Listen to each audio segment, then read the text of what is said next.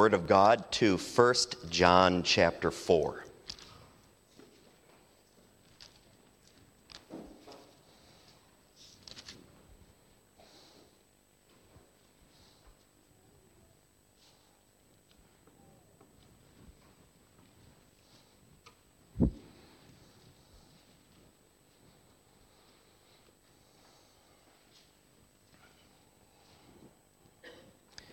The text for the sermon is verse 9 of the chapter, and we'll read the whole chapter now. 1 John 4. This is the Word of God. Beloved, believe not every spirit, but try the spirits whether they are of God, because many false prophets are gone out into the world. Hereby know ye the Spirit of God. Every spirit that confesseth that Jesus Christ is come in the flesh is of God. And every spirit that confesseth not that Jesus Christ is come in the flesh is not of God. And this is that spirit of Antichrist, whereof ye have heard that it should come. And even now already is it in the world. Ye are of God, little children, and have overcome them, because greater is he that is in you than he that is in the world. They are of the world, therefore speak they of the world, and the world heareth them. We are of God. He that knoweth God heareth us. He that is not of God heareth not us. Hereby know we the spirit of truth and the spirit of error. Beloved, let us love one another, for love is of God, and everyone that loveth is born of God and knoweth God. He that loveth not knoweth not God, for God is love. In this was manifested the love of God toward us, because that God sent his only begotten Son into the world, that we might live through him. Herein is love, not that we loved God, but that he loved us, and sent his Son to be the propitiation for our sins. Beloved, if God so loved us, we ought also to love one another. No man hath seen God at any time. If we love one another, God dwelleth in us, and his love is perfected in us. Hereby know we that we dwell in him, and he in us, because he hath given us of his Spirit. And we have seen and do testify that the Father sent the Son to be the Savior of the world. Whosoever shall confess that Jesus is the Son of God, God dwelleth in him, and he in God. And we have known and believed the love that God hath to us. God is love. And he that dwelleth in love dwelleth in God, and God in him. Herein is our love made perfect, that we may have boldness in the day of judgment, because as he is, so are we in this world. There is no fear in love, but perfect love casteth out fear, because fear hath torment. He that feareth is not made perfect in love. We love him, because he first loved us. If a man say, I love God, and hateth his brother, he is a liar. For he that loveth not his brother whom he hath seen, how can he love God whom he hath not seen?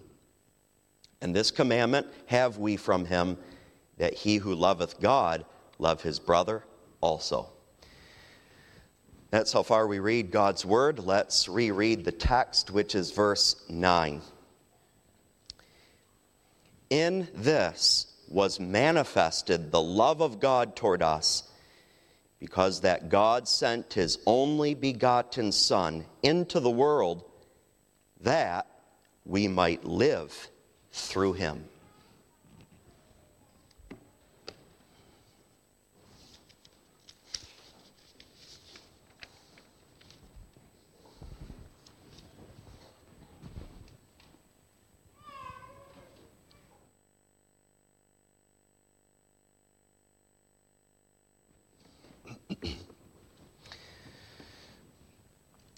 Beloved in our Lord Jesus Christ, the love of God for you and for me is so great. That's what this text is all about. He personally makes us to know, and he assures us of that love. And that's our text too. And isn't that what he's doing and he's going to do in the preaching this morning? Going to make you know and assure you of his love? Isn't that what he does at this covenant meal, which we're going to have in a few moments as well? He shows us his love. And we have an opportunity, just for a few moments this morning then, to contemplate this great love of God for us. Let's hear this under the theme, God's love manifested. Let's hear in what, and then what, and that point of what we'll consider the love itself and the fact that it's manifested, and then third and briefly, now what? What, in what, and now what? God's love toward us is manifested in this, that he sent his only begotten Son into the world that we might live through him. Isn't that amazing? Isn't that something that ought to take our breath away daily? God sent his only begotten Son into the world. That only begotten Son is the second person of the Trinity. And he's called here only begotten for good reason, meaning the Father eternally begets the Son. The first person of the Trinity eternally begets the second person of the Trinity, and the Son is eternally begotten of the Father. That's why he's called here the only begotten. You might put it this way: the Son shares in the very being of the Father. He's not adopted. He doesn't become God's Son. He's not created as such or born as God's Son. You may not speak in any of those ways. No, he's eternally begotten of the Father. Now, when we say that the Father eternally begets the Son and the Son is eternally begotten of the Father, those are not cold, abstract, dry doctrines reserved for theologians when they read dusty books on a bookshelf. Far from it. It's beautiful, lovely, warm doctrine. When we say that the Father begets the Son and the Son is begotten of the Father, you must hear in that the language of love. Father, within that triune life, beholds his Son and sees him as precious and loves him and exceedingly delights in him. And the Son beholds the Father with exceeding delight and finds him to be precious and loves him. You see how warm and how intimate that is between Father and Son? And then you think of the Holy Spirit, the third person of the Trinity. And sometimes we say, and this is correct, the Father breathes forth the Spirit to the Son, and the Son breathes forth the Spirit to the Father. And that's the breathing of love. And so you go to a passage like Proverbs chapter 8, verse 30, and you hear about this intimacy between Father and Son. The I here is the Son, and he's talking about the Father, and he says, "Then I was by him as one brought up with him, and I was daily his delight, rejoicing always before him." That's what the Son says about the Father. Or to give you just one other example, John chapter 1, verse 18 refers to this closeness and warmth in that triune life. No man hath seen God at any time, the only begotten Son, which is in the bosom of the Father. He's in the very bosom of the Father. He hath declared him. That only begotten Son, God sent into the world. That's the breathtaking thing. God, the Father, sent the only begotten Son into the world. This is, of course, what we're talking about when we talk about the incarnation. The incarnation is a work of the triune God, Father and Son and Holy Spirit. That's, of course, true. But the one to whom the text is referring specifically here is to the Father. God the Father sent his Son, only begotten Son, into the world. Incarnation, he sent him into the flesh. Now, that doesn't mean, of course, that the only begotten Son stopped being God at some point. The truth of the matter is, he is, and he continues eternally to be truly God. But now this only begotten Son, who is and continues always God, takes to himself flesh, or assumes a human nature, with all of its infirmities, except for sin, of course. Takes upon himself the form of a servant. He was sent into the world. And you must not think there only of the incarnation. He takes to himself flesh, that's true. But you ought to think of a place, because the world is, after all, a place. It was in the world, on this earth, that Jesus Christ was conceived in and born from the womb of the Virgin Mary. It was in the world, on the earth, that he lived and that he walked. And that too is amazing. He who created the planet and the whole universe with all of its countless giant stars, he assumed flesh and walked in that very world. Only begotten Son in the flesh, born in a barn in that world, dressed in rags in that world, surrounded in that world on every side by the curse that came upon the creation after man fell into sin. Then, when it says that God sent him into the world, you ought not just to think of the incarnation and the place where he was at, but think about also who was in that world. Sinners surrounding the perfect and righteous and holy Lord Jesus Christ. Can you imagine what that was like for him? Every time he beholds a sin or hears a wicked word, how that must have sliced at his holy heart and grieved him.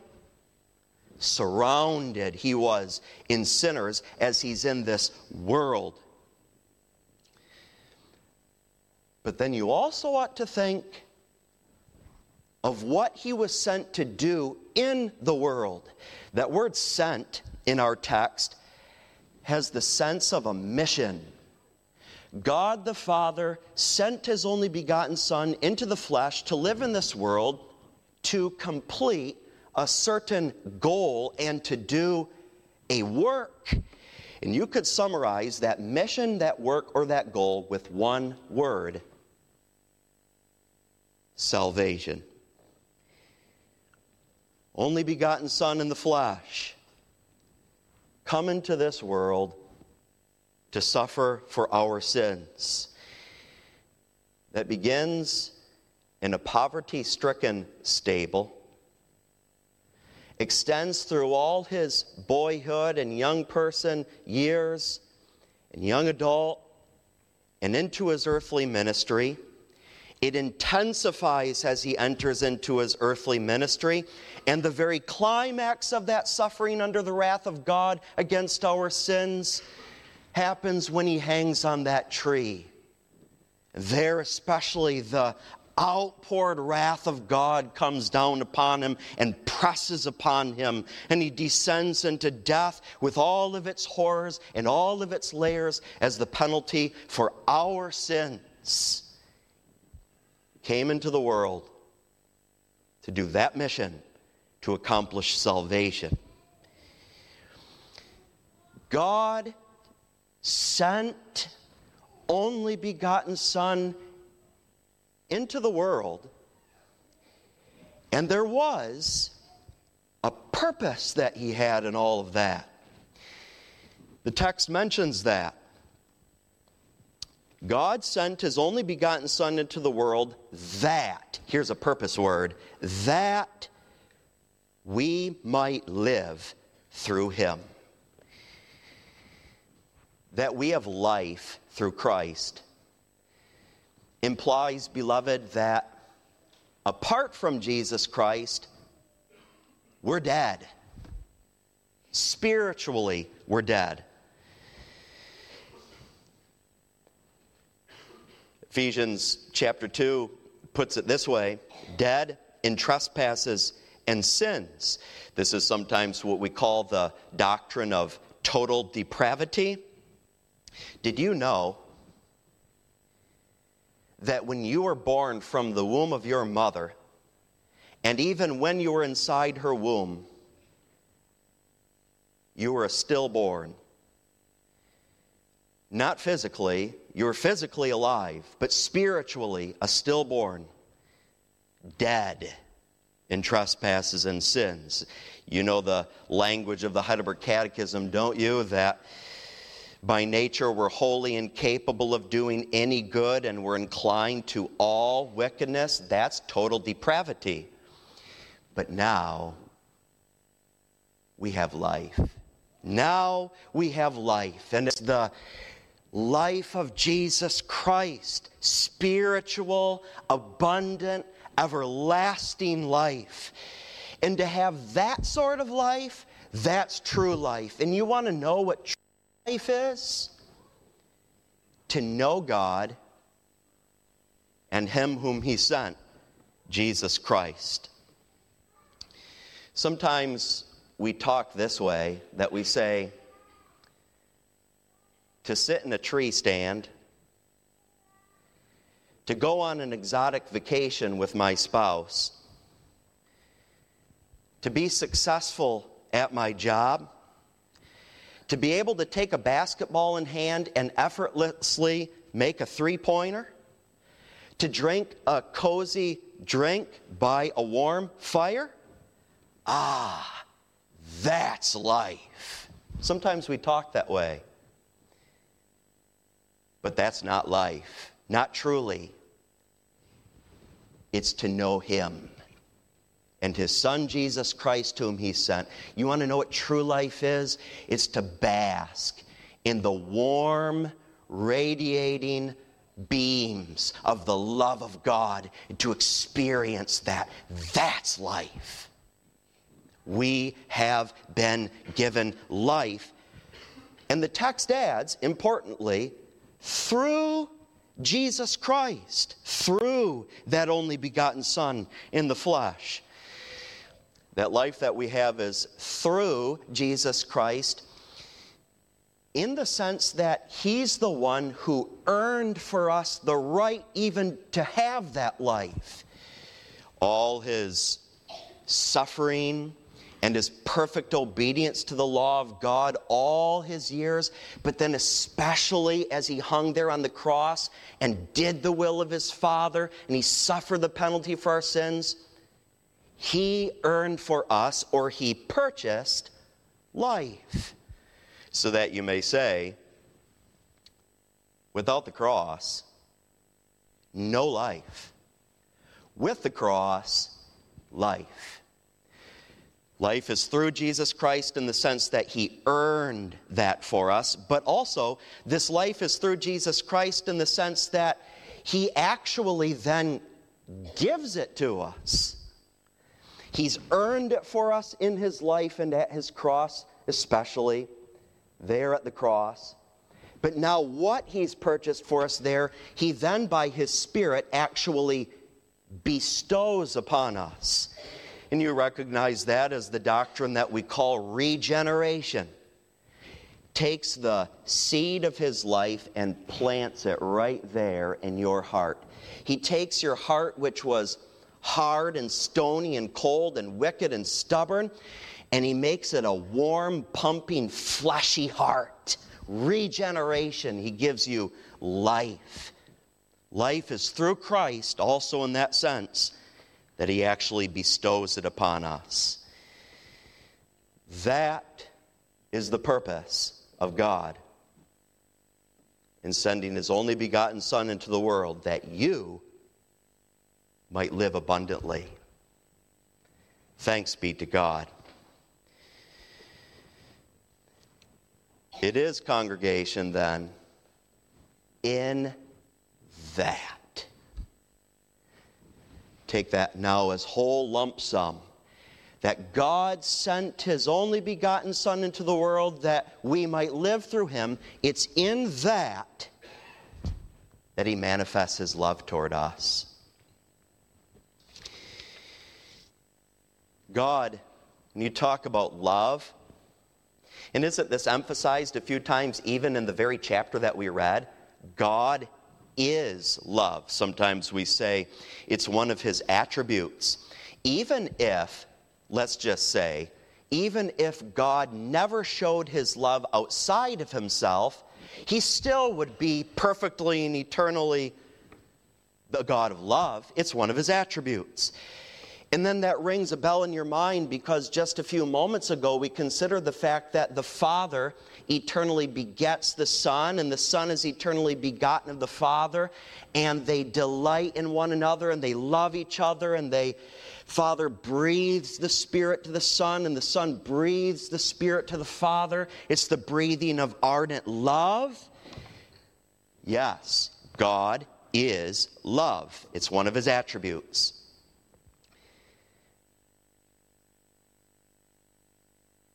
But God is so determined to love a people outside of himself. His elect, his chosen. And you could really summarize that love of God for us in this way. He does us good. And what's that good? He gives for us. It's an undeserved, free, unconditional love. The love of God, that love, is manifested in that he sent his only begotten Son into the world that we might live through him. To manifest something means to show it. To make it clear or plain, to illuminate something. Children, you can think of manifestation like the bright yellow beams that shine out of that great ball of the sun. Sometimes you look at the sun in the sky and you see those rays, those beams coming out of it. They're just shining there. That's how you can think of manifestation. When God sent his only begotten Son into the world that we might live through him, the rays of God's love beamed, radiated from that. It showed how much he loves us. He has this eternal love, and he demonstrated that in what he did for us. The rays of God's love shine forth in this, that he sent his only begotten Son into the world. When you think about it, God gave everything he had. God could not have given more than he did. He gave everything. His only begotten, precious, dearly beloved Son. Do you know, beloved, do I know how extremely costly that was for God? What love! The beams of the love of God radiate forth in this, that precious, dear, only begotten Son, according to his human nature, suffered agonies and passed through death and humbled himself, yea, even to the point of the bloody cross as the punishment for our sins. What sacrifice! He gave everything. That's love. And the rays of the love of God shine forth, and so brightly, in this, that God gave of his only begotten Son, sent him into the world that we might live through him. Now remember what we are by nature: dead. We're like an ugly, stinking, rotting corpse spiritually. We who by nature lift up our fists in rebellion against God and hate him and are his enemies. And he gave his Son for us that he might make us alive. Can you fathom that sort of love?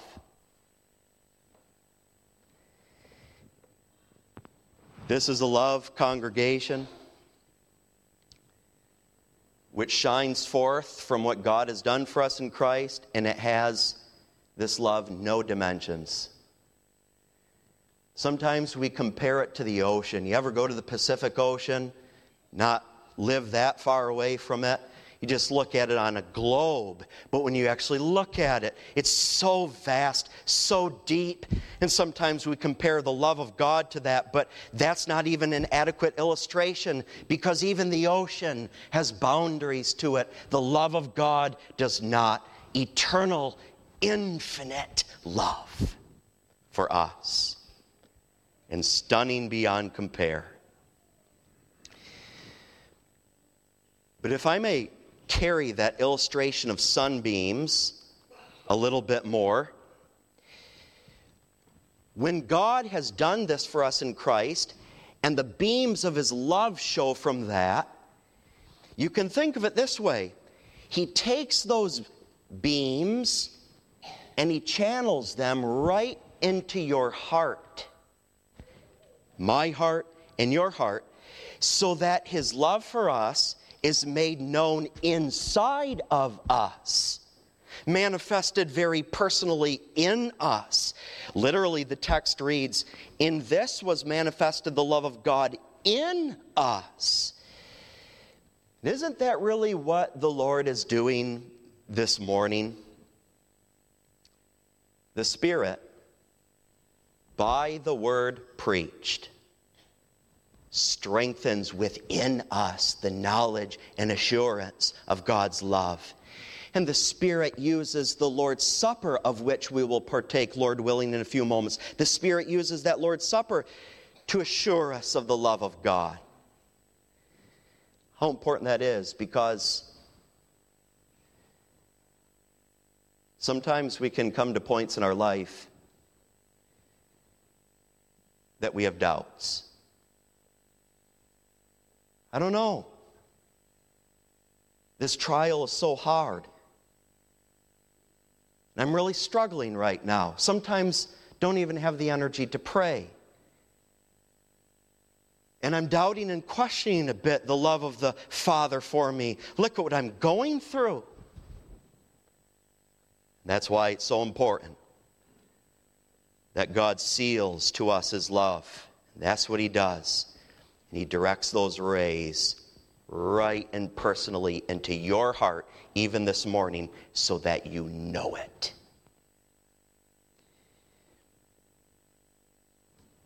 Now what? We confess it. We confess it. The text, if you look at it, speaks of an us and a we. And that us and we is you, who are the object of God's eternal love. It's you, an elect, who has the life of Christ in you and who has personally experienced the love of God. And now you come to this covenant meal, and you do so with a glad, joyful, heartfelt confession. And you say, as you come to this table, and this was manifested the love of God toward me. He sent his only begotten Son into the world, that I might live through him. Amen. Father in heaven, we thank thee for thy so great love and for that precious, dear gospel of grace in the Lord Jesus Christ. We pray, Father, that thou wilt feed us spiritually as we have been. Thou continue to as we come to this meal that thou hast set before us. We thank thee for the broken body and the shed blood of our Lord and the love that is shown in that. Hear us now, Father, and forgive us of all of our sins. In Jesus' name do we pray. Amen.